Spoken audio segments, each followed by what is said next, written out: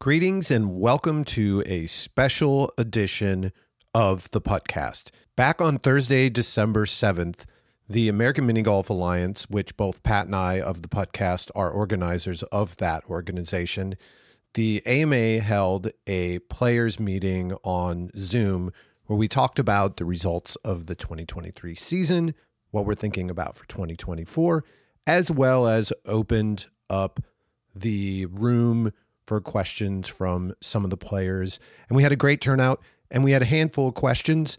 We are not including all of the questions since there were some really specific questions about the tournament at Prodigy Mini Golf in Massachusetts in January.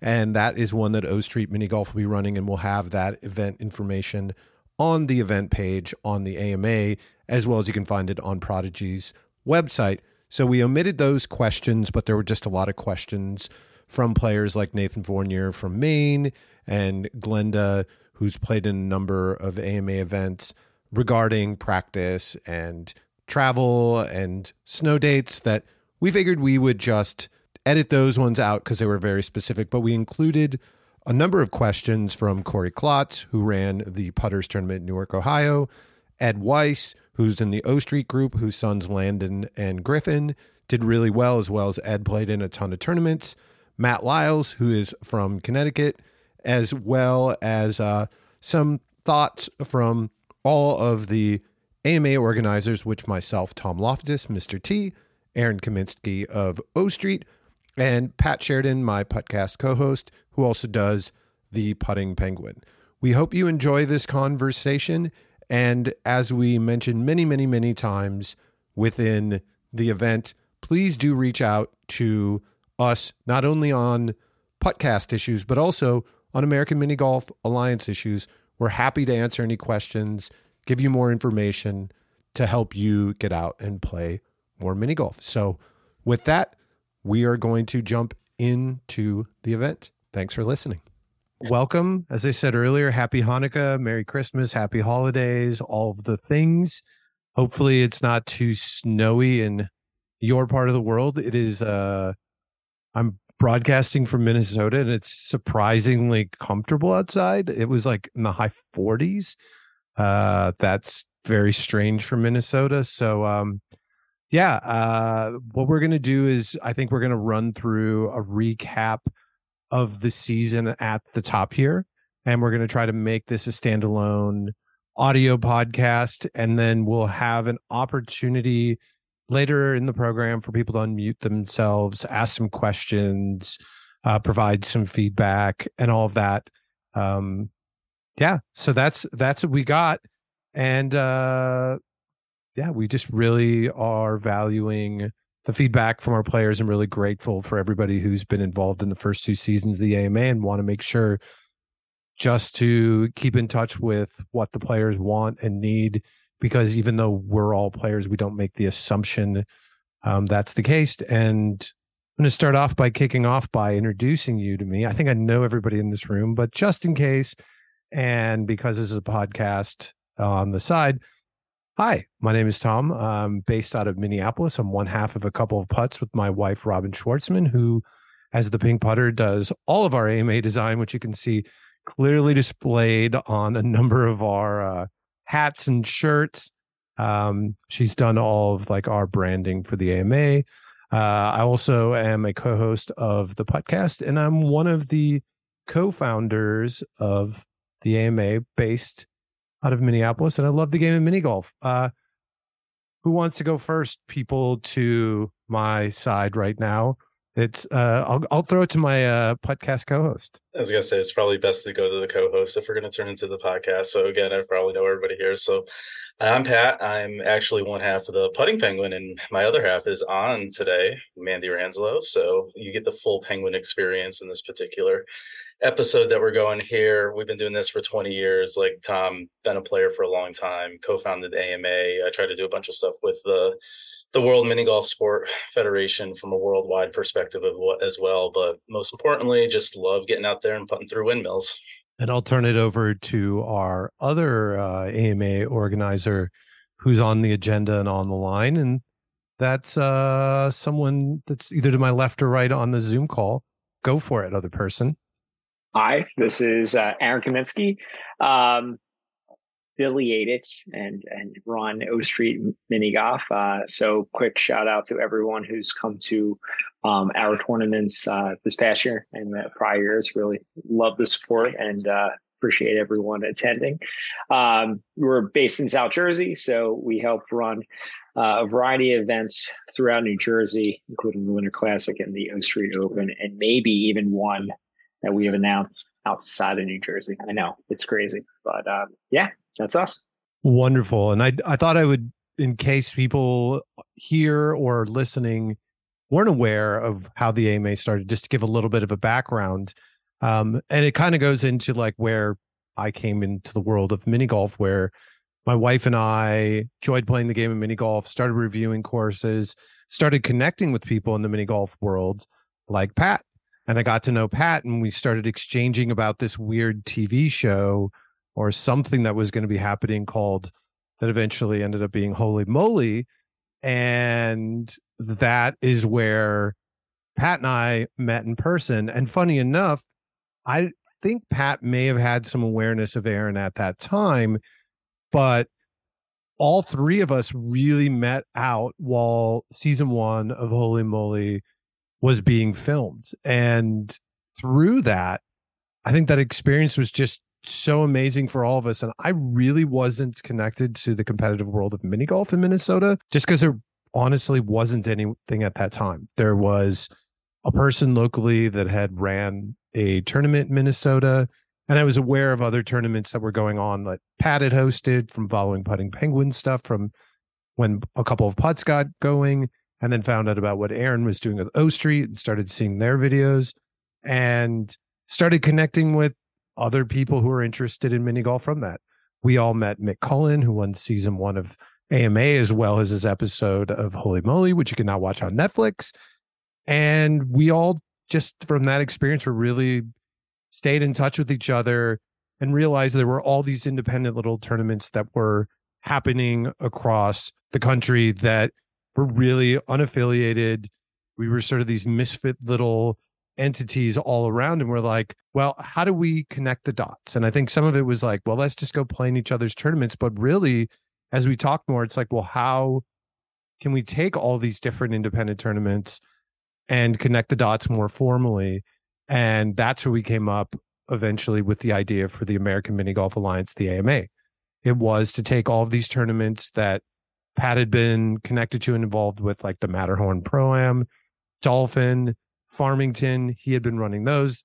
Aaron, who had been running his O Street $1,000 tournament, which is now called the O Street Open, and his Winter Classic, along with leagues. And I had just started running the Miniest Mini Golf Open in Minnesota, and we're just like, who else is doing that? And that is sort of how the AMA has grown, is just connecting the dots. Nathan, who's on the call here right now, he's part of the main mini golf tour, and we had been in touch via Putt 18 with Justin Pelletier, and it's like, how about the main crew join up? And we've just been expanding that way sort of organically and really working with people who love the game of mini golf, that see the opportunity for there to be more connectedness, more welcoming spirit and inviting spirit for the game of mini golf, and to really bring more people together. There's a really great competitive system in about the southern half of the United States that's been developed a long time ago, where people are really close and friendly with each other. And we've gotten to know a lot of them, and they're fantastic, but there really hadn't been that interconnectedness in the upper part of the United States. And so we're like, well, why don't we do that? And I think we're trying to even connect some more of those dots so that there can be a little bit more getting everybody in the same room, having fun and playing mini golf. So that's the AMA in a nutshell. And we're just really grateful, honestly, for 2 seasons of competitive mini golf that we feel have gone pretty well, as we've been a little bit winging it as we go along, as well as kind of knowing as players what we would want to know, what we would want to hear from organizers about tournaments, and trying to be really proactive in sharing out that information, photos, videos, so people can be like, okay, this is what this course looks like. I'm either in or I'm out. We've been fortunate to run these 2 seasons with a lot of cool support from some sponsors. Walkabout Mini Golf, VR game that was just a godsend during the pandemic, along with Putt 18. They've been generous to support us either financially or with giveaways that have been really cool prizes that are meaningful and valuable to the players. And they're putting. Both of them, if you've played Walkabout Mini Golf, the physics of that game, and even sometimes the controllers, it's the same motion. It's in a video game format, and some people don't like that all that much, maybe. But for us, it's the same thing. And it's definitely helped people get better. And there's a massive community competing there every week. And then we also had some other sponsors. Pingvin, a mini golf company out of Germany, has sent us some mini golf balls that we gave away last year and we're going to give away this year. And One Shot Golf, a really fun mini golf robot controlled app that has given us some prizes to give away to people that have the most hole-in-ones in our tournament. So thank you to all of them. And hey, you know what? I made an agenda for this meeting and I'm on time. So I'm pretty happy about that. Wanted just to kind of do a really quick season wrap because some people, are playing in different areas of the United States and might not know all of what's going on in the AMA and just the magnitude of it. Because for us, it's just been really amazing to see. But we have had, in 2022, we had 9 in-person events. 2023, we had 17 in-person events and 4 virtual events between 2 Putt 18 events and 2 Walkabout events. So really cool. And the one thing that, I had kind of on my notes that I'm really happy about too is we've had a really good mix of players. And one thing I wanted to call out was we had some players under the age of 18 who had some really amazing successes this year. We had Griffin Weiss, who's son of Ed Weiss, on here, tied for 4th for the season. His first time going through a full AMA season.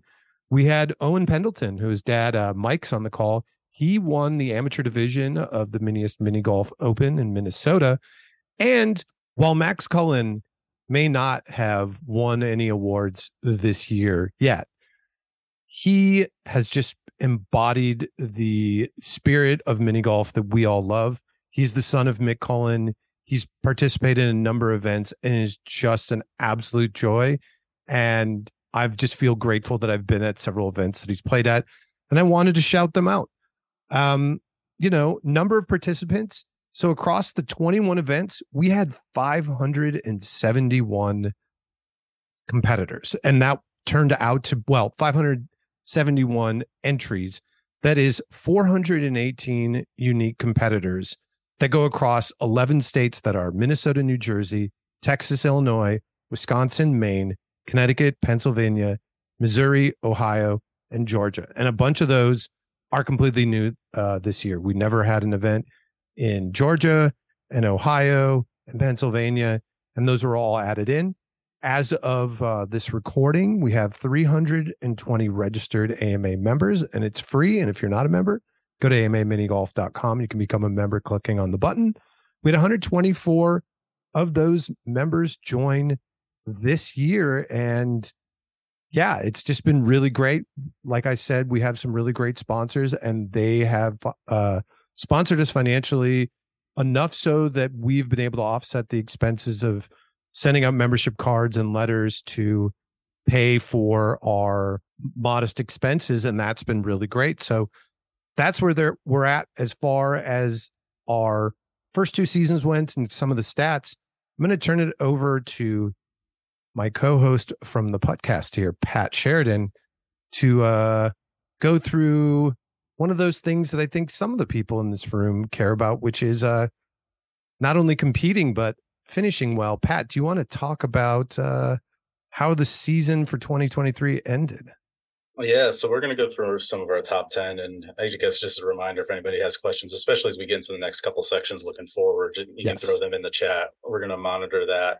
And I guess if you're listening to this on replay, you can always reach us at amaminigolf@gmail.com or just hit us up on the social media as well. So yeah, we wanted to shout out one of the things that's been both a joy but very difficult from the AMA perspective, is to try to figure out how to take all of these bespoke tournaments that are all over the place and give some sort of ranking system to them, knowing that most people aren't going to travel to a bunch, and so you may get 2 or 3 in there. We've got different sizes. We've got such a large umbrella of things that we're trying to bring under the scope of mini golf, and how do we kind of weight them all the same. So last year we had our first crack of that. We've kind of changed up some of the points and everything. But I think if you take a look at where we ended this year with the top 10 and how the points came out, it really was reflective of the players who did the best over a vast majority of the tournaments.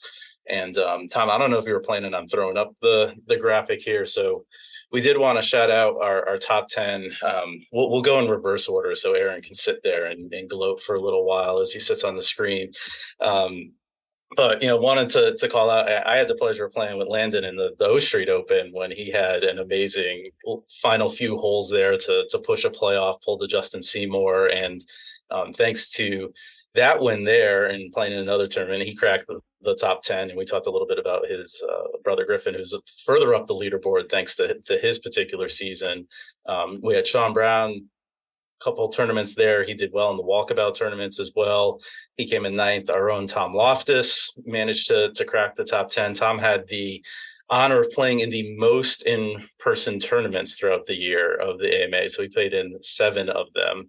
And he did play in the walkabout and the Putt 18 one. So I think he played at the most complete season that anybody had. And I'm also feeling a little jealous now that I realize that I'm the only one of us that didn't make the top 10 somehow. And then in 7th, and probably coming at 7th, was absolutely the least of his achievements in 2023 is Gary Hester, who won the Masters this year. He won the first ever World Putting League event. He's done well in those events as well. If you haven't watched that, go check out the worldputtingleague.com. That's some of the events that have had sports betting on them. So Gary, definitely a 2023 year for him to remember, and he just went and won one of our tournaments as well. And I have no doubt that if he played in a lot more of our tournaments, that he would probably be sitting in the number 1 spot, because that was quite a year that he had. And then perennial favorite out of Connecticut, Justin Seymour, surgery on his back cannot keep him from doing well in mini golf tournaments. He played in a few. He played in the Putt 18 ones where he's coming around there as well.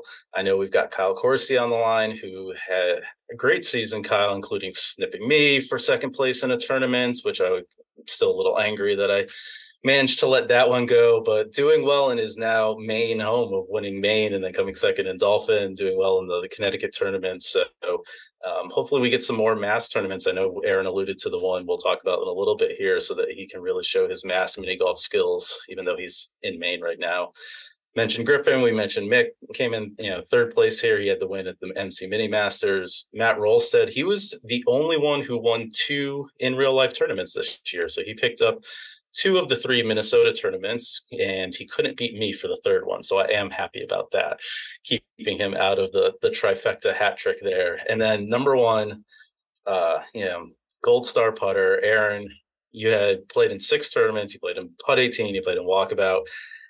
And this was, I think, where we saw the math work the most interestingly, because no shots to you. You didn't have a win, but you had multiple podiums, bonuses, and just the level of consistency throughout the season managed to keep you above some of the folks who had the win. So I always look at this and I think it kind of looks right. When I look at kind of other sports that do, whether it's like F1 or NASCAR or some of the, even the PGA in some respects in terms of how they try to manage these rankings. If I look at who finished the top 10 and how they got there, I feel really good that we probably aren't 100% where we need to be at the rankings, but we're doing something that really highlights some of our best competitors throughout the country. And you can see there's a pretty good distribution as well of players from where they played. And a lot of these did play in different geographical areas as well. So as Tom mentioned, we had a lot of crossover. We're trying to grow that as well. And I think overall from the competitive side, we felt pretty good about 2023. And Aaron, I will give you 2 minutes if you want to say anything as the league winner this year.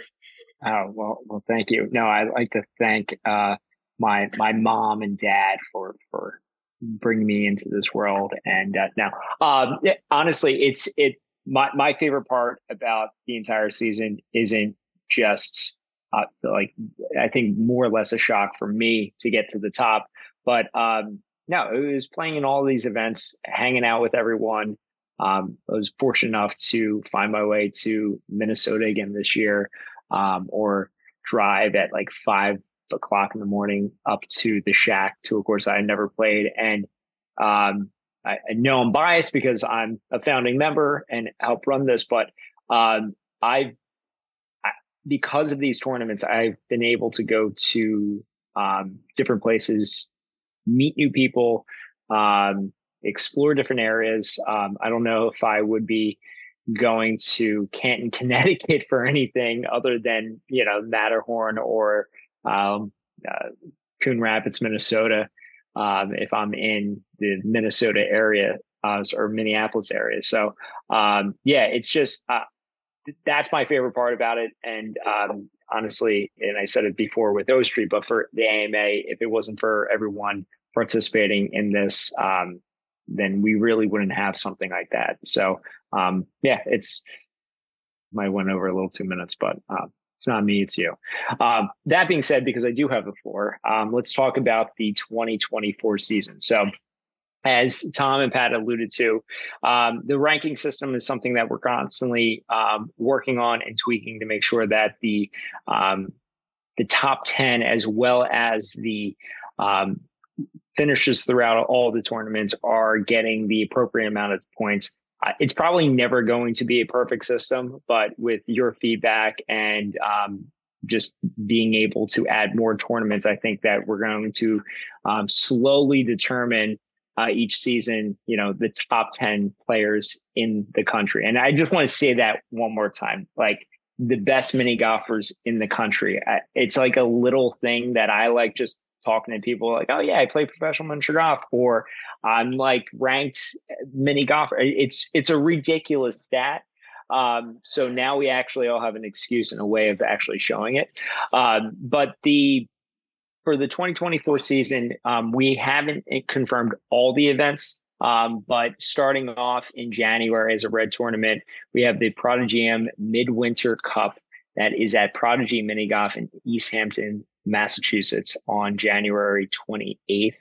That is, as of now, 2 rounds, $1,300 purse. It's indoors, which is a huge plus for the wintertime, especially those in the Northeast.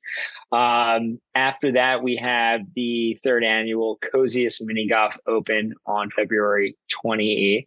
That is also a red tournament in the February 18th. What did I say? 28th. 20th. Because I can read and thank you. It's February 18th and it's at Golf Zone in Chaska, Minnesota, which I did not put on our list, so that's on me. But it's within the Minneapolis area, correct? Yeah, it's in the southern suburbs. It's an indoor, cozy little course that's got a Northwoods vibe to it, and it's got a nice little bar where you can order frozen pizza and they'll cook it up for you, or a drink, and has a driving range. So it's a cool little place in the southern suburbs of the Twin Cities. After that, also in February, on February 24th, is the O Street Winter Classic in Manchester Family Golf Center in Manchester, New Jersey.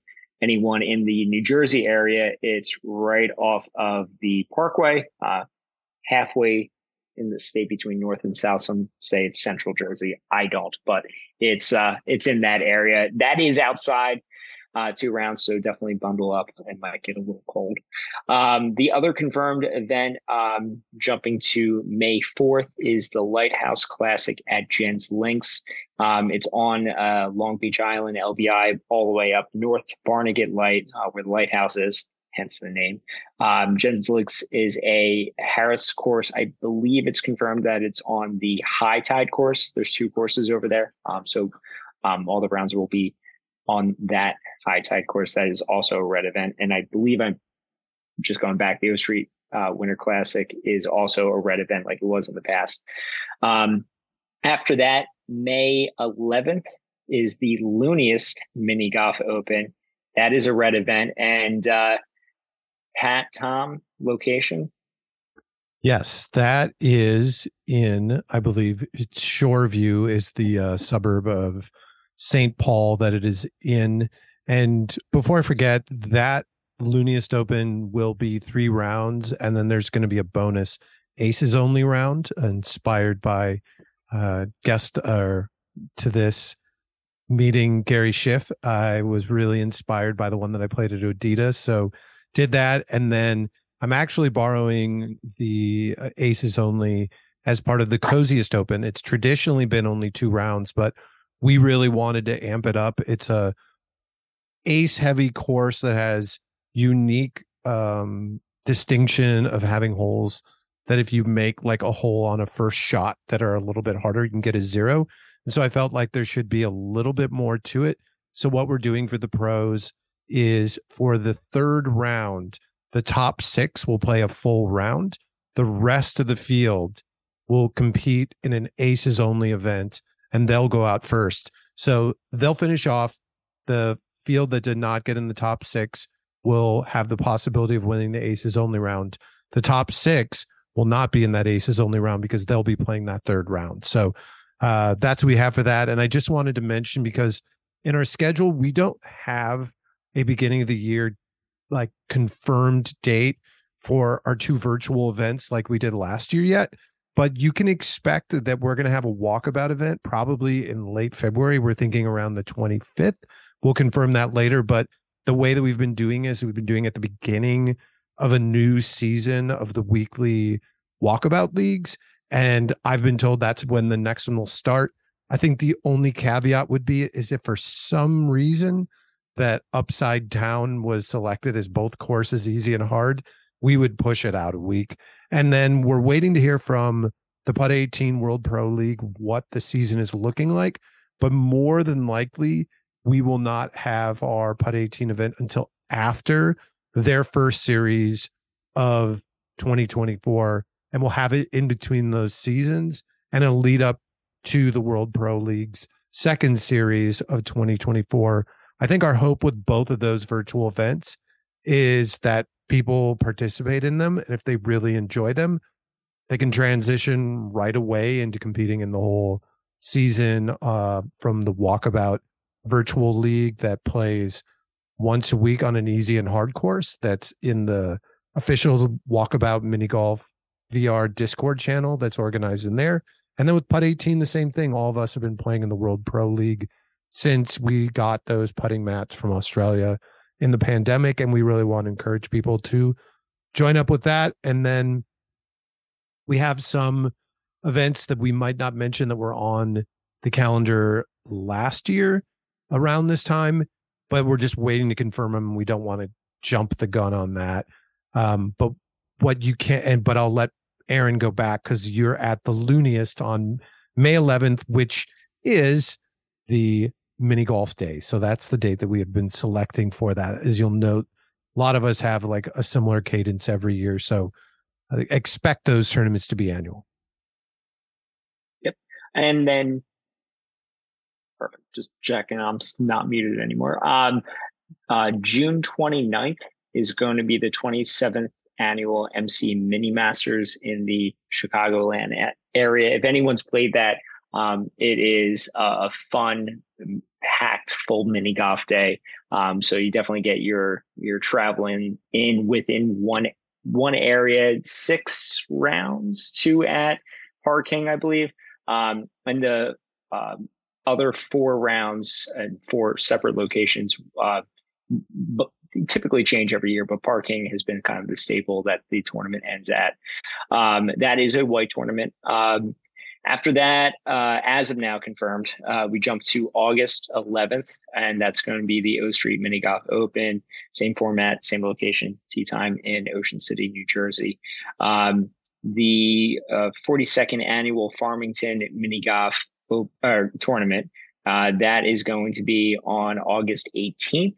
Of course, the Matterhorn, the 8th annual International Pro-Am in Canton, Connecticut on September 21st. The Branson Open. We are, I believe, still trying to confirm the date, but it's probably going to be sometime at the end of September. And then definitely confirmed date and location is the 5th annual Minius Open in Coon Rapids, Minnesota at Lilliput on September 29th. I know Tom talked about that format changing a little bit. We are still waiting to confirm some previous events from last year, like Shack, Red Putter, the main open at Tabor's, the Dolphin Open. So we're hoping to bring those back, but once we are able to confirm the dates, we'll announce those to everyone and mark them on your calendars. And we will say that there are a number of different tournaments in the works. There's a couple that were just last year that we want to confirm with the owners and the organizers to make sure they'll work. But we're also been in touch with a lot of other course owners who've been running tournaments already that want to be part of the AMA. And so we're just kind of working it out to make sure formats work and to make sure that everything is okay. Just to kind of give you a little behind the scenes, we've had a lot of course owners reach out to us, and there's a lot of different formats out there, and some of them we just haven't figured out how to work in our point system right as of right now. We haven't been doing any match play events. We've really just been doing stroke play events, minimum of 2 rounds, hoping, with them to be more. And then we try to keep them from being like overly funky, but there's some interesting rules and things in a couple of them, but we don't want it to be where we've seen some tournaments in the past where you show up and all of a sudden, like, you have to play with the house putter and a house ball. And that kind of takes people out of it. Obviously, those who played Farmington have to use a house ball. If you played mixed tournament, you know that one hole in each of the 6 rounds, you use kind of a quirky implement, or you have to play a hole in a unique way. But we feel like in those tournaments, those are pretty transparent. And while they're a little unconventional, so are we. And so is the game of mini golf. And I think for us, what's been really important for us to help grow the game is just to have lots of entry points for people.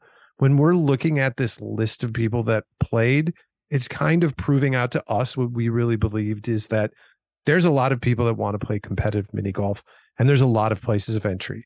We have, 2-round tournaments at the Winter Classic, at the Miniest Open, and at the Shack that had great turnouts.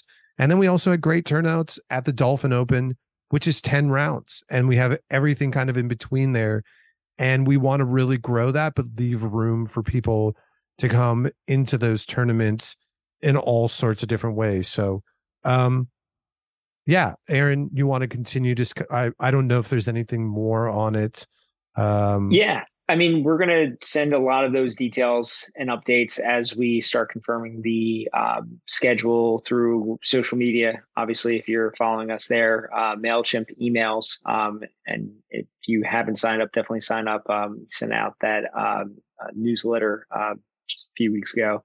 The news section on our website is always a good spot where once we have an event confirmed, we'll have that posted on the events page there. And then, of course, easy way, especially if you have a long drive to work or doing a little road trip, make sure to listen to the podcast for any announcements and updates that way.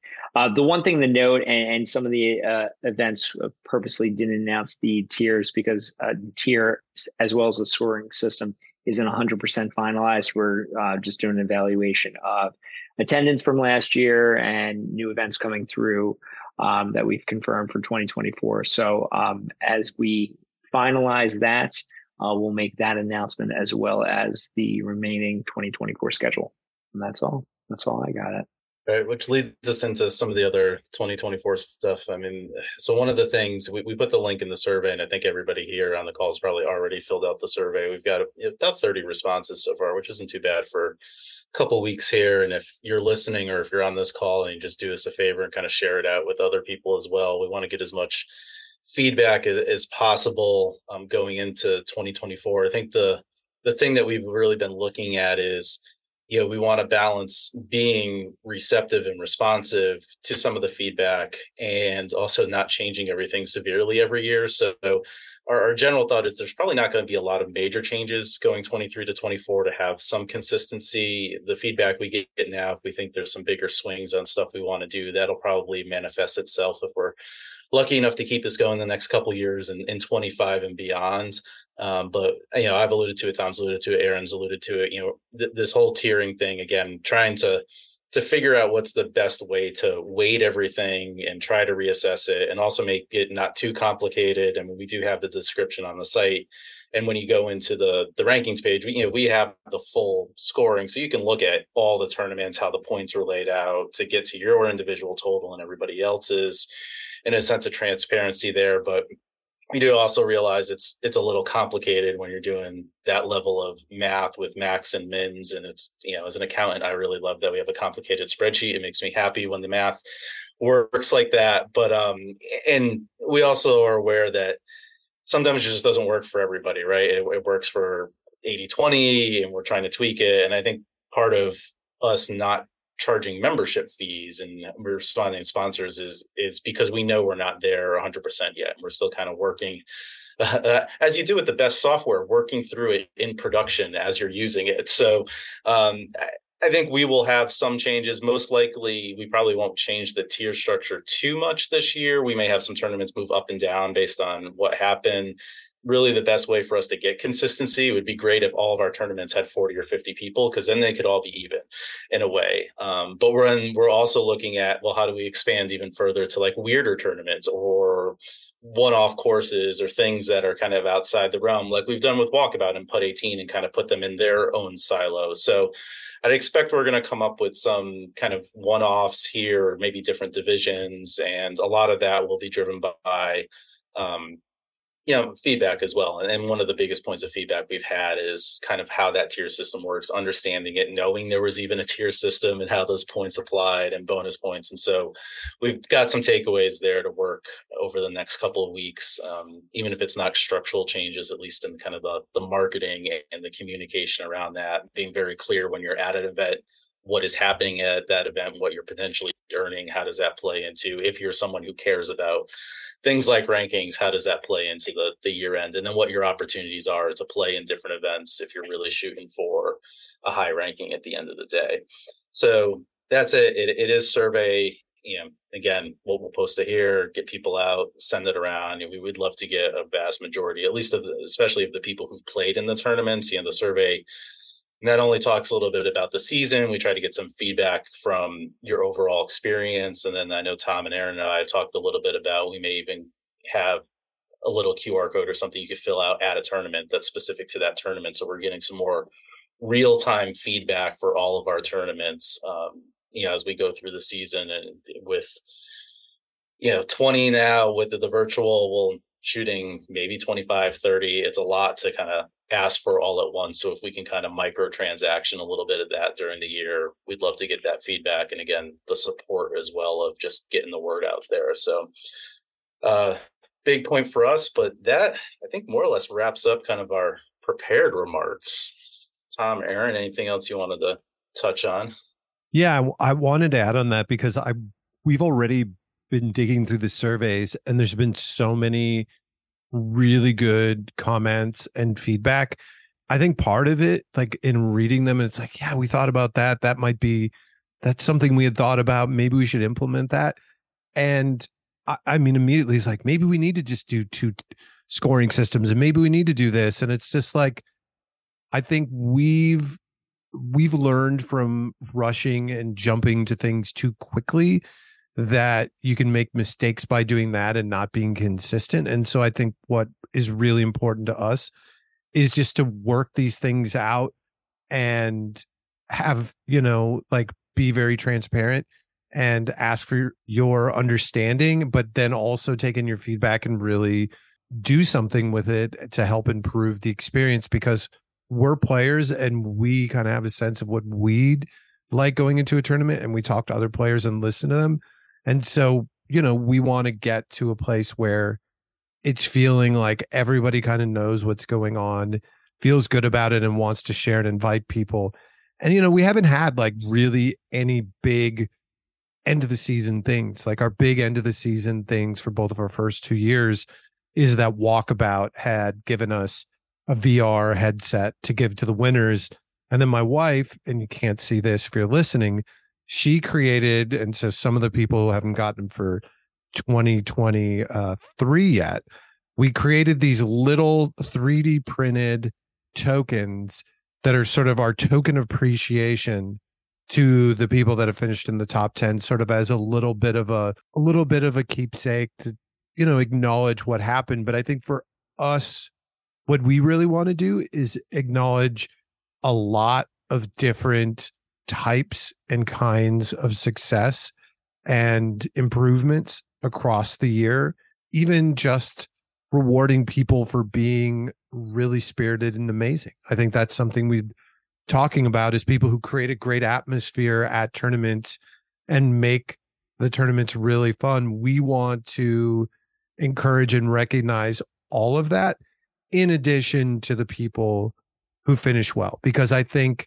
we don't have to give, we're not going to be like giving something away to everybody, but I think it's important for us that people feel like they're part of a larger thing and they make it happen. And we enjoy having everybody there no matter how they finish, that it's not just like, we only care about you if you're in the top 5 or 10. We care much further than that. So yeah. Just, Tom, quick point on that. I think we've all been we've had an experience where you go to a tournament and you're teamed up with somebody and they could either really make or break your game based just only on attitude. And sometimes maybe you're just having a bad day and at least you got to play with someone fun. So yeah, I think that spirit is not acknowledged enough. I mean, I feel like so many tournaments you leave and you'd be like, man, like I had a good group. And like, I think that's why I played better. So yeah, I think it's a huge factor. And I think one other thing I forgot to mention, we're doing a lot of this, but if you're somebody who somehow finds yourself with extra time and would like to help out during the season, I mean, we're looking to kind of expand the group that does this, even if you just want to do data entry on your couch at some point, we've got opportunities there. But it's not just the three of us in our extended group with Mandy and Robin and stuff trying to do these. We want to open it up. So if you're on the call here, if you're listening to playback, if you're interested, reach out to us. And there's definitely some stuff that we could use help either thinking through or executing during the year as we continue to grow, considering this is probably all of our like third or fourth side job at this point. And kind of to that, one of the things that we're hoping to do that we've already started on, where we can use some of that data entry help, is that we have started to put all of the hole by hole scores slowly, very slowly, into Bond Golf Arena, which is a really great, I don't even know how to describe it. I guess it's sort of like a web app at this point. But it's a system where you can put in all of the hole by hole scores, and then essentially you will have a website of not only the results, but when you click on an individual person and you can see those hole by hole results, you can also see the stats for, oh, this is how many people got hole in ones on hole 1, and this is how many people got 6s on hole 4, and you can kind of take a look at all those stats. And there's lots of really fun stuff you can do with that. I think down the road, we would love to get to a point where we're lining up a lot more with what, this system has been used in, which is in the European system, where they have devices in each group where they are scoring each hole in real time, so that not only could you have an experience where you're scoring an event and it's going up in real time, but those stats are there in real time. So if you're one of those people that wants to see what's happening in the tournament, great. But even more importantly, what if your partner, what if your family members are following along on Bond Golf Arena? You can send them a message right away. It's been kind of cool this last year traveling overseas, getting to know that system, and then getting to know people and being like, congrats, Sevi, you won this tournament. I got to see that in real time. It was like minutes after he finished in the tournament. Obviously, as we grow, We'd love to do live streaming of events and all of that, but that's down the road. But if you want to help out, things like that, where we just need people who have PCs that like to do data entry and like to learn a new system. Bond Golf Arena, we have lots of opportunity for people to jump in there and do something simple. Social media, same thing. But yeah, that's kind of about it. And I think I feel like we've kept really good on time. And I think the most important thing is we've got a number of people here. I think we'd love to hear, some feedback and or questions. I don't know if anybody's eager to go. I think you can unmute yourself right now if you'd like, but if you want to just jump in and go one at a time, I would say go for it. There's a whole crew here, and I know none of you are too shy, so jump on in. Corey, I saw you unmuted yourself. Did you have a question or feedback? A little bit of both, yeah. I came in really late. I apologize. I came in, you were still talking about something about two scoring systems. I was kind of curious, if that was just feedback, if that was off the cuff, or is there like a dual scoring system you guys are debating, or what's the deal with that? So far, what we are going to be planning on doing is to finalize the scoring system for 2024. I think we're going to look at both the base points in the tiers as well as the bonus points and see if those make sense, or if they should potentially weight a little bit higher in the tournaments that we consider like having larger field, bigger turnouts and all of that. Those are the big factors that and I know that came up in the survey, sort of asking like, what's the rubric? A lot of it's around, size of field, competitiveness of the tournament, competitiveness of the field that's typically turning out. I think some of it, even for like tiers, if you look at a mixed tournament, for example, the MC Mini Masters had a really competitive field at the top of it, and it was really, really close this year, but it wasn't in our top scoring tier, in part because there is a lot of novelty factor to not only those parking courses, but the way the tournament is held. So I think in wanting to really reward and make sure we're rewarding skilled putting the most, it's in there, but it also doesn't diminish the fact that it is a 6-round marathon day where you're not really getting to practice and you're really having to putt on the fly and do well, that we don't want to like diminish that either, as let alone it being a great day of mini golf. But we had talked about, just with all of our scoring tiers, that there was, I think, initially seeing some of the feedback like, boy, maybe we should like simplify it.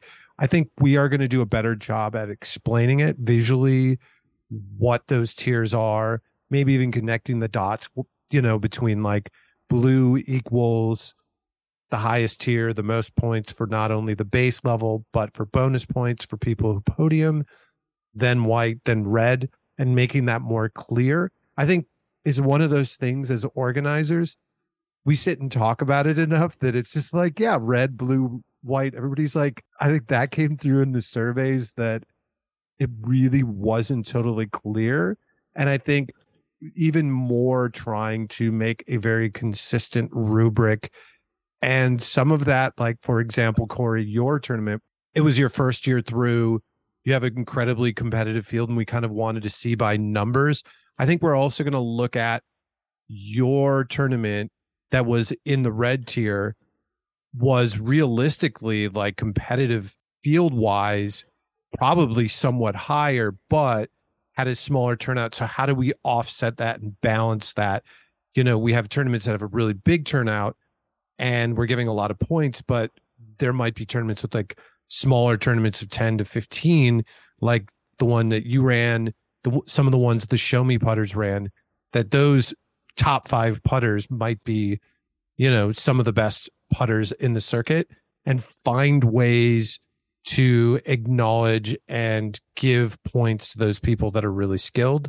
And that's really our goal, is to like connect those dots. And we're still, honestly, it's a work in progress, and it's year 2 with a lot of new tournaments. And I think as we go, our whole plan has been to adjust as we go along, and it's just going to take some time to get that right. And I feel like we do okay given that like college football and the NCAA have been around forever. And as far as I can tell from social media, I'm pretty sure people aren't too happy about how that all went. And if our top 10, if there's an argument or it's a conversation starter, like, oh, I don't think Aaron's that good, I think Kyle's better than him, or, whatever. Great.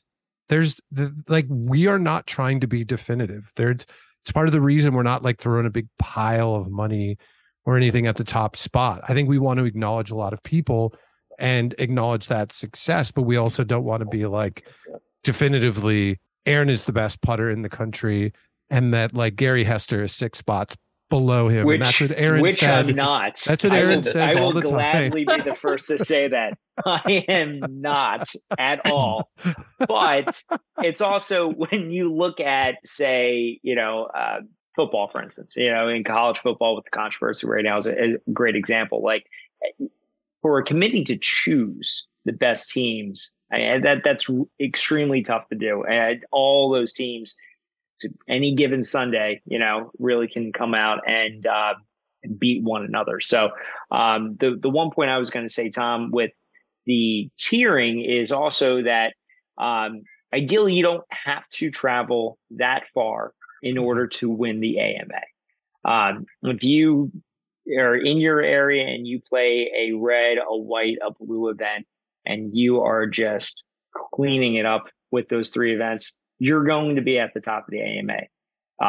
If you feel like you're going to get close, and that was some of my motivation this year, I didn't think I was going to be making it out to Minneapolis this year. I was actually looking at PopStroke and had a ticket book, and then I decided not to go. And then as the season kind of culminated, I'm like, oh, I'm kind of close, maybe move some things around and even going to the Shack. I thought I actually had a better shot getting points at Matterhorn than I did at just showing up to the Shack. So, I don't think there's definitely a path where you don't have to travel that far. And that's definitely a goal of ours, where if we're adding new events, we're trying to find areas where there aren't any events. And Prodigy and Mess was definitely one reason why we added that on. Texas, I mean, that's we had it last year, and we're having hopefully it again at some point this year. But that's just an area where we don't have a lot of tournaments that we're trying to continue add and grow. So one last note, if you're thinking about if you want more tournaments in your area, I think that's a reason why Pat, myself, and Tom have our tournaments, is because we want to play in more. So if you guys are ever interested in hosting one, we're always here as a resource to help out. And that's an easy way to grow the AMA. And the reason I bring up the scoring system, obviously it's not something that I'm, it's not at the top of my priority list with the things I have going on, but I love that you guys are trying to grow the game, and I'm on the putt circuit, and obviously they're not. So when it dies, it's dead, and the future is the rest of you guys. So that's just the unfortunate truth of that. Great talent, but it's going to be gone soon. It's not going to last long enough. But scoring's fun. Stats are fun. I'm a stats nut. Unfortunately, I have a Mac, so Van Golf doesn't work very well. I'm not running 2 operating systems. I do have access to PC. Like, if that's something that I can help and put some scores, I'm all for helping. I do that stuff for fun anyway. And you guys saw the sheet that I did for my tournament. Like, I do live scoring at all the putt events, and it's not live scoring. It's between my rounds. I sit down on my computer and I type in hole by hole for everybody that's played and put a link out to Facebook just to be there. And there's, 5 people that watch it, but those 5 people are so ecstatic that they can watch a tournament happening in almost real time before people are posting pictures of the scoreboard that they love it. There's guys watching their family members and their friends. And to Tom's point, you can send that congratulations right now. But that stuff's so cool, and ranking systems are cool. But like I said, my feedback, you can't have a guy show up to 2 tournaments, win them both, not go to anything else, 2 red level tournaments at that, and expect to be on a top 20 list, let alone a top 10 list. And at the same token, you can't have somebody, if somebody plays every event, that's fantastic. If you play every event and you're last, you shouldn't beat somebody that's done fairly well at 5 or 6 events, and it's tough to don't beat your guys selves up about it, because it's really tough when you don't have overlap in common opponents and huge cross sections of your very spread out organization. You're not going to get a true feel every year. And Aaron, congrats. I'm not taking away from you played great. Okay, you can talk about how you're not the best all you want, but according to that standing that was created that everybody played on, you are. But that's fun, right? And trust me, we tried to create a ranking system that Aaron couldn't win. He played the most tournaments last year and did not win it. And we should make sure to mention the person who was talking, Corey Klotz, who ran the putters tournament, not only won that tournament, I believe, for the second time in a row, correct? But I mean, talk about playing against some fierce opponents. He beats John Lang and Matt Mail and Jeff Studer. I mean, just like a real like heavy hitters, serious putters have been playing putt. And I think for us, it's like, how do we have opportunities to bring more of those people in more events? And frankly, as putt's dying in some of these courses around the country are doing more independent events, we're happy to invite them to have like course championships that are not like an official PPA thing, that if you want to have them opted in, the fact of the matter is those regional events are just as meaningful. And that's sort of why we started the AMA. There's all of these tournaments happening where there's meaningful and talented putters and people that are showing up that finish in first and finish in 20th, that are all serious, like people about having fun and playing mini golf. And that's kind of our goal. And I'm glad that we had a putt course as part of the circuit this year. And I hope we have more. And yeah, I mean, we're real. I mean, as you spoke to Pat in his really great way of putting together the system, is we immediately thought of what would happen if someone just showed up to 10 tournaments and just collected all of like the participation points and got enough like additive points. And so that was like our first year where we averaged them out. And then we got a lot of feedback that's like, if I wouldn't have showed up to this next tournament, I actually would have finished better than for showing up for it, because I didn't understand how it worked. But I was first in this one tournament in this tier and 10th in this other tournament.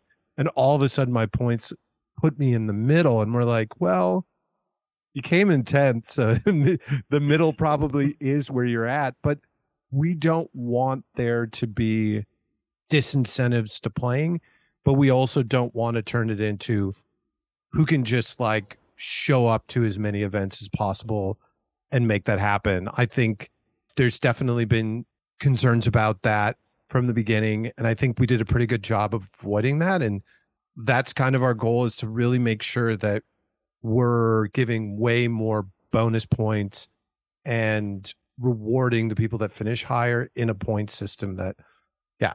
And Pat, I know you've got lots of thoughts.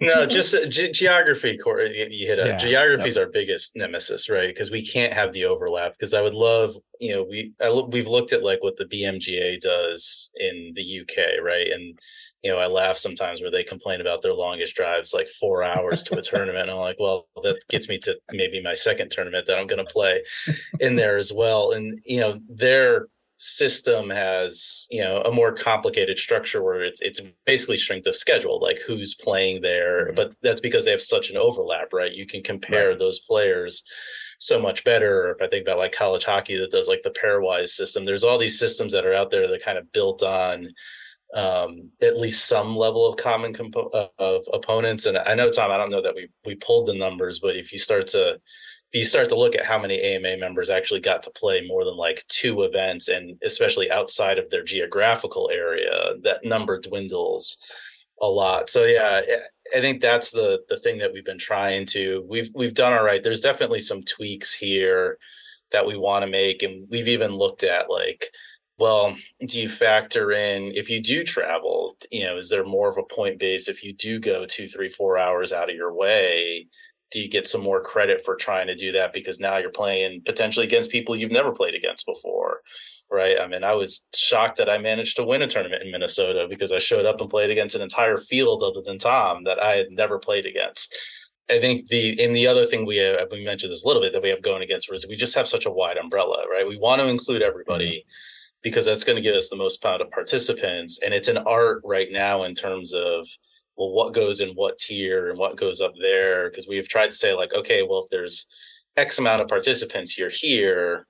Okay, but is that really a stronger tournament than one that has 10 less, but all 30 of those are seasoned professionals and stuff like that? So that's why, we're very much like, we're not going to charge anybody money to be a member of the AMA. And so we feel really comfortable that at the end of the day, you're getting something out of it if you're somebody who's really like into the rankings.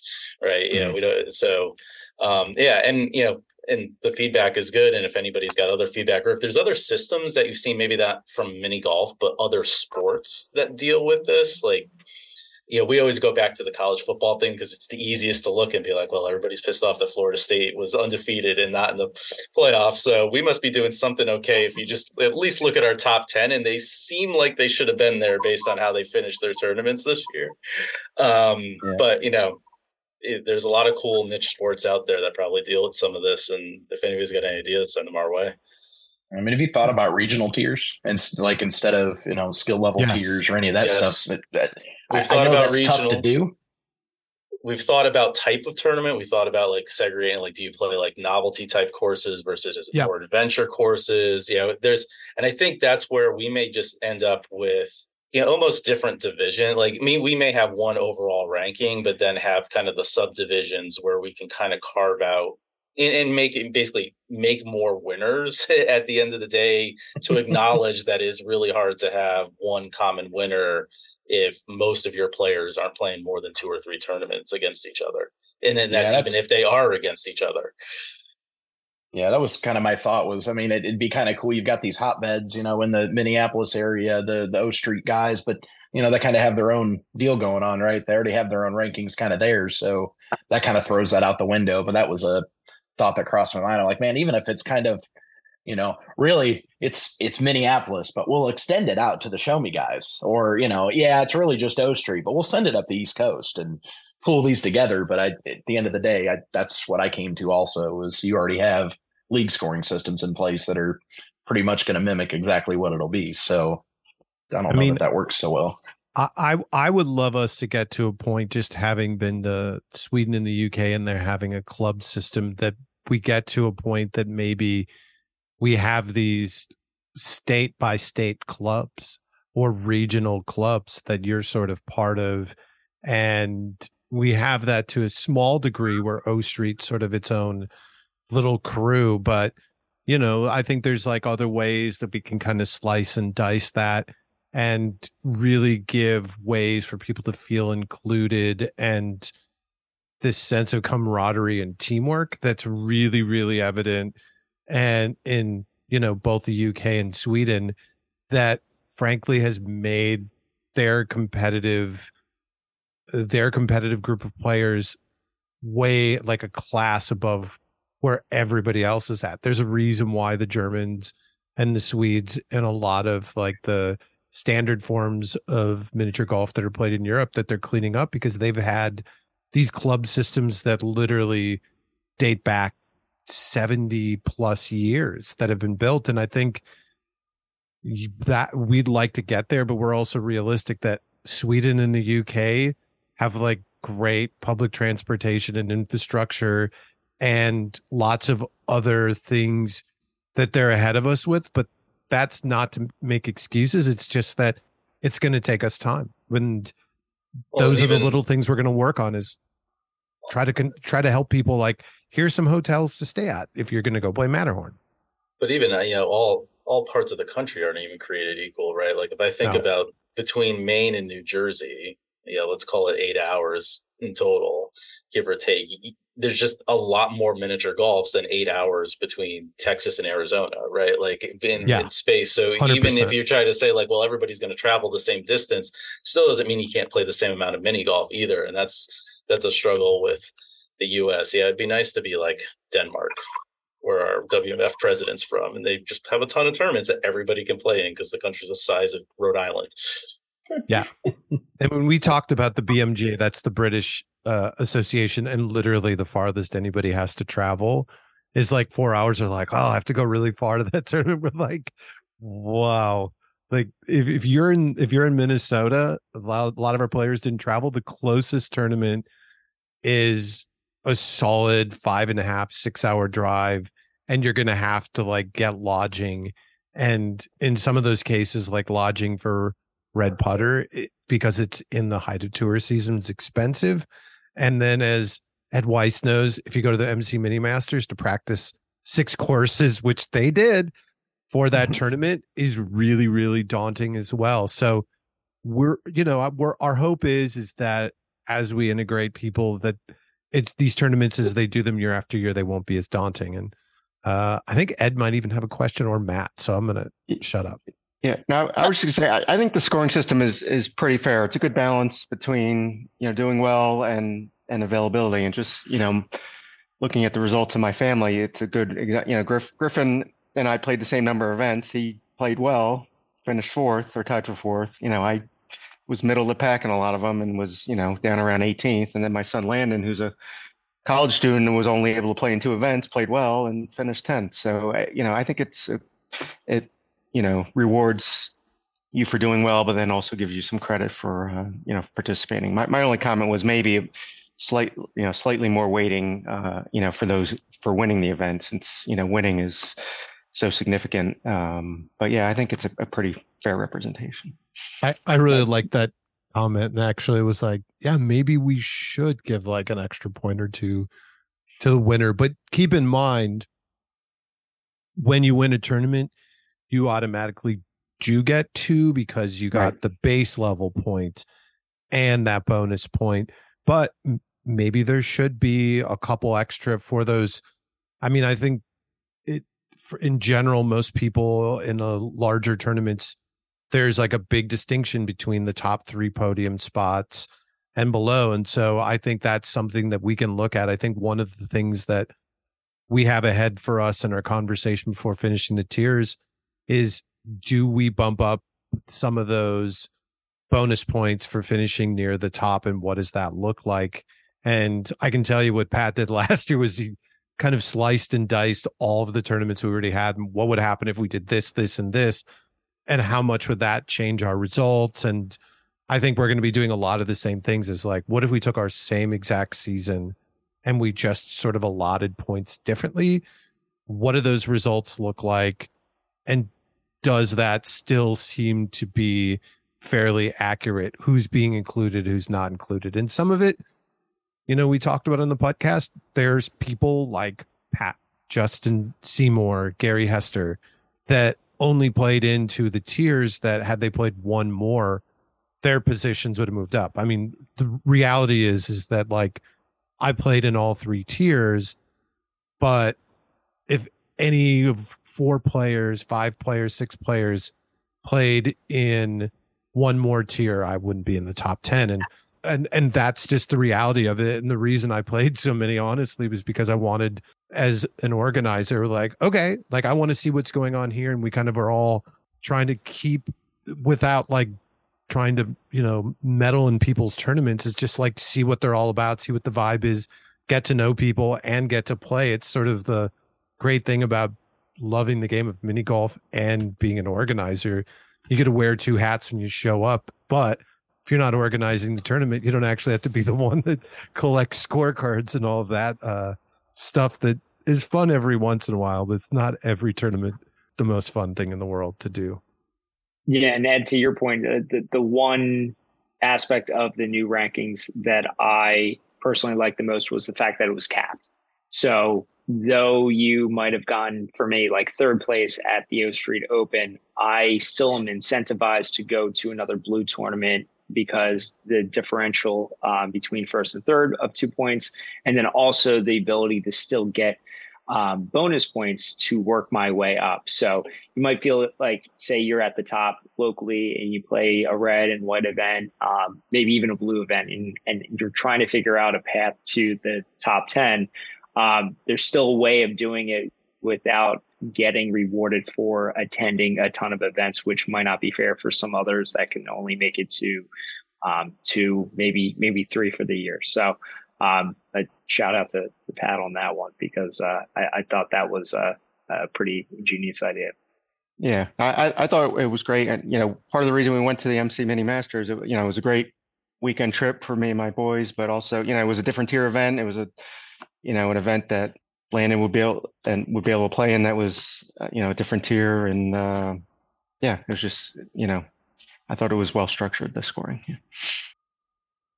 Nathan or Matt, I saw both of you unmuted.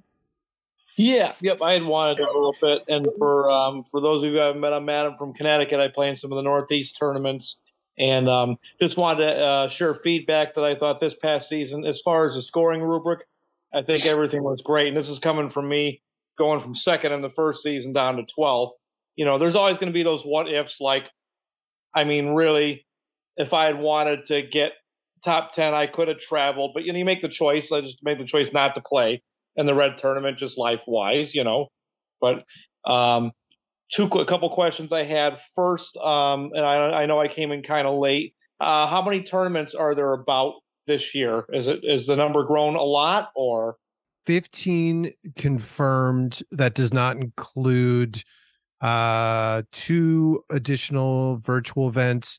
I would say, to be safe, I feel comfortable with probably another 3 events that are for sure confirmed. So right now, I would say mostly about the same amount of tournaments as last year are confirmed. I will say there are a number of courses that we've been talking to and following up with that we think that number could increase quite a bit. We'll see. But we could imagine that number going up to about 25 to 30 events with the virtual events in total. Yeah, that probably gets to the point where we're comfortable managing that. Like, I wouldn't imagine we're going to have that much of exponential growth each year. No. Unless we get more people to help us out, right? Like the 30 events, if we get to that, and part of it is we're targeting a lot of owners and tournament organizers who've got the bandwidth to execute on those events. So our input has to be minimal on that, but that feels like a good number to have if we can execute that on consistently for the next couple of years. Okay. And we talked about tweaking the ranking system internally. We're also trying to figure out with our schedules a great way of getting that information out and divvying up responsibilities. So I hope there's not more than 30 for just the 3 of us right now, plus Mandy and Robin. So, and one quick thing that's just sort of to give you a little bit behind the scenes in how we're selecting them is we've been really reluctant to work with any course owners or operators or organizers that haven't already organized a tournament already. We've kind of been burned in the past with those things. But what we've told people is, hey, you're really interested in running your first tournament and we can't run it. But here's the deal. We'll jump on a phone call with you. We'll share all the information in the world. We did a podcast on how to run your own tournament, but we'll even do some more feedback and some best practices. And if you can run one on your own and you can be public about it, get the information out there, and you can get us results, we'll stay in touch and we'll have you part of the circuit the next year. If you're an organizer that's already running a tournament or run tournaments like you, Corey, we are more apt to say, yes, you've been running this tournament for X amount of years. Let's make sure we're using, that it's the right format and stroke play and all of that. I mean, even talking with, for example, the Show Me Putters, they had their tour championship that was going to be only people that had played in that tour. And we we followed up and I just said, hey, this is not a good event for us for next year. And they're like, well, we'll just open it up to everybody. I'm like, great.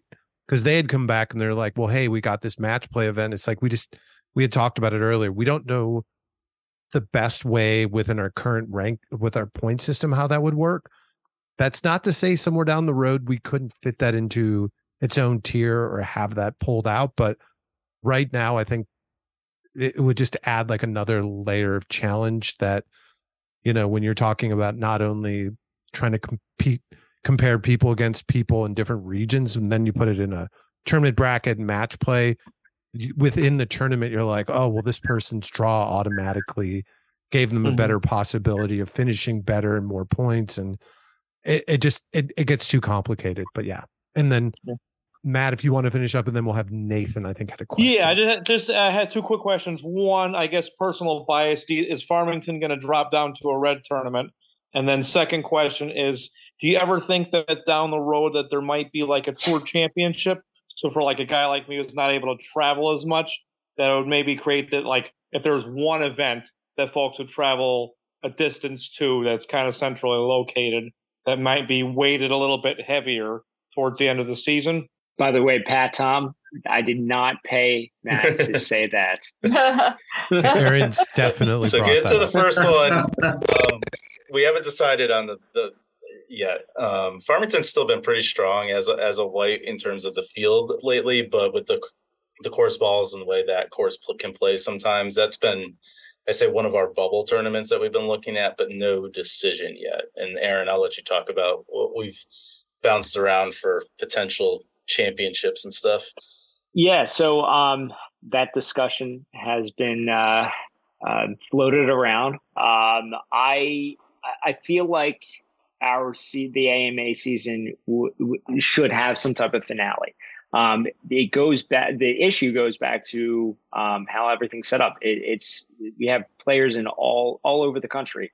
To try to find a central location and make it fair for those that are, say, in the top 10 or top 20, and to be invited to a championship, we have to find an area that has miniature golf, is easy to travel to, and somewhat affordable for a majority of all of our players. And as Tom mentioned, from the amount of players that we had, 500 players, 480 some unique players, it's very difficult.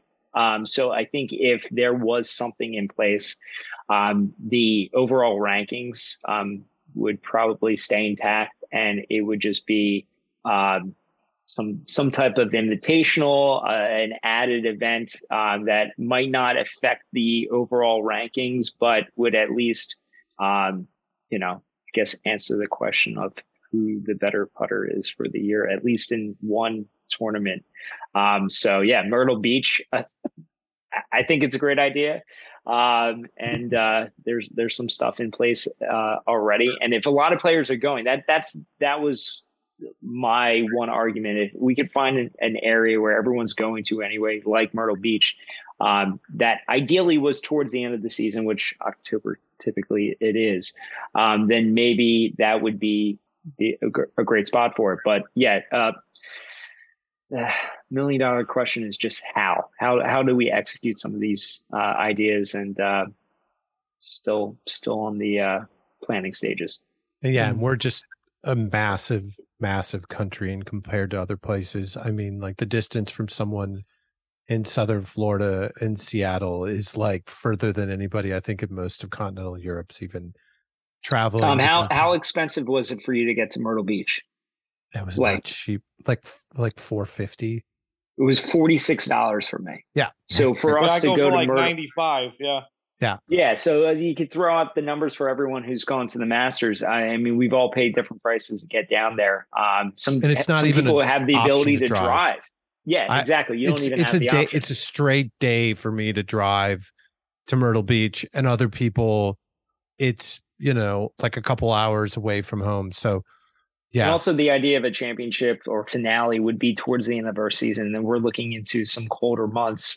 So options for courses that would be in a more populated area for, like, say, like the Northeast, places are already starting to close down. So yeah, if anyone has any suggestions, I think we're always open to ideas like that, but it might be more for a 2025 season. Mm-hmm. Maybe closing thought is, with any of this stuff, if you have questions, like, we're happy both individually or like in our social media or email amaminigolf@gmail.com. If you drop us like a quick note for a quick answer, we're happy to respond. I think we've been on the other end of it where we've tried to write people that organize tournaments and organizations, and you just don't hear anything. And so we try our best to be really proactive and provide as much information as possible and responsive to people that are interested in tournaments. I know there's a couple people that were really curious about what was happening at the MC Mini Masters before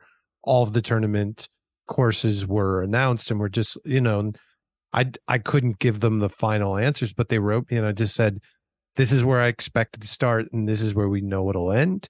The middle is probably going to be somewhere between here and here. I can't confirm any of that, but I can let you know as much as possible. I think with everything, we're trying to get all of the details and as much information out there as possible and related to number of rounds, tier, purse, entry fee, and all of that. But, if there are like big factors like, oh, is this thing going to fill up? Just drop us a note. We don't want anybody to feel like pressure, like, oh, I got to sign up or it's going to sell out. And, I think Aaron would like 54 problems. Shout out to our friends in the UK, where he might have to say no to a Nathan who's number 55, but I have a feeling first tournament, if they get 54 people in the dead of winter, we'll be very happy. And, I think we'll figure out a way the next year to accommodate 60 people or more, if that's possible.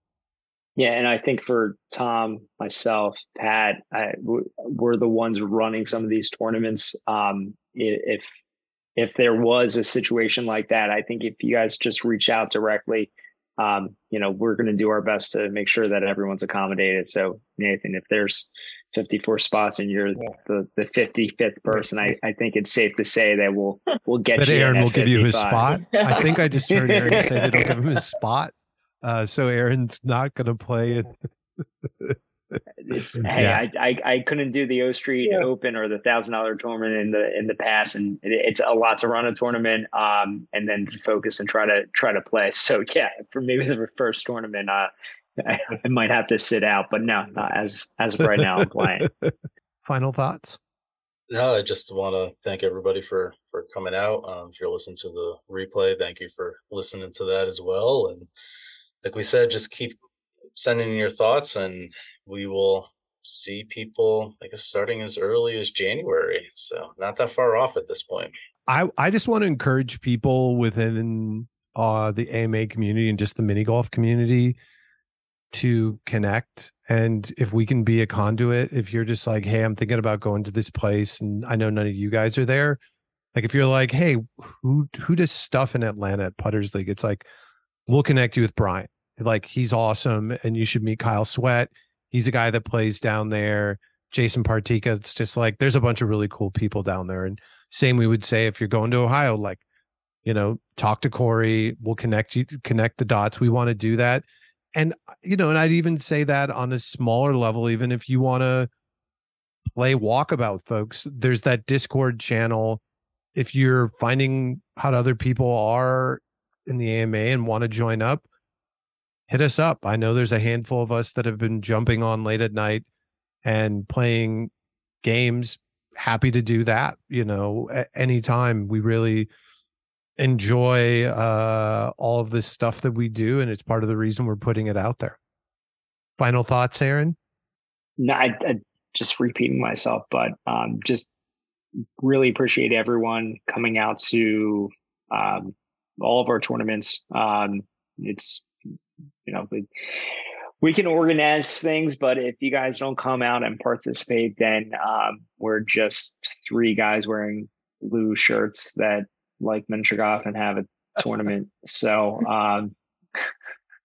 thank you guys. And we honestly do care about feedback because we're obviously players ourselves. And in order for things to grow in a positive way, and we're we can't make everyone happy. Nothing's going to ever be perfect, but in order for it to get to the closest possible success that we can get to, that it's everyone participating, like going to the tournaments, but also just letting us know how you guys feel. So I think everyone follows pretty much everyone on social media, some form. So questions, comments, concerns, you can always reach out direct or through AMA.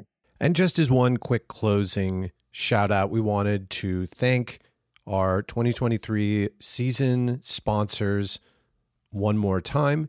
We have Walkabout Mini Golf, that was our major sponsor that helped us send membership cards to all of you that are members of the American Mini Golf Alliance, the AMA, as well as Pingvin Mini Golf, who had provided some mini golf balls that we gave away at tournaments. Pingvin's on again for next year, as well as Walkabout.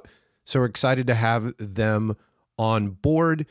Stay tuned for a few more podcast normal episodes in the coming weeks, but this is just a special one we wanted to get out there for those that couldn't make the players meeting and want to know the inside of the American Mini Golf Alliance and what's happening and how our players are feeling about events as we're growing, changing, and adapting to really connect the dots between mini golf organizations and leagues across the country. So thanks for listening to this episode.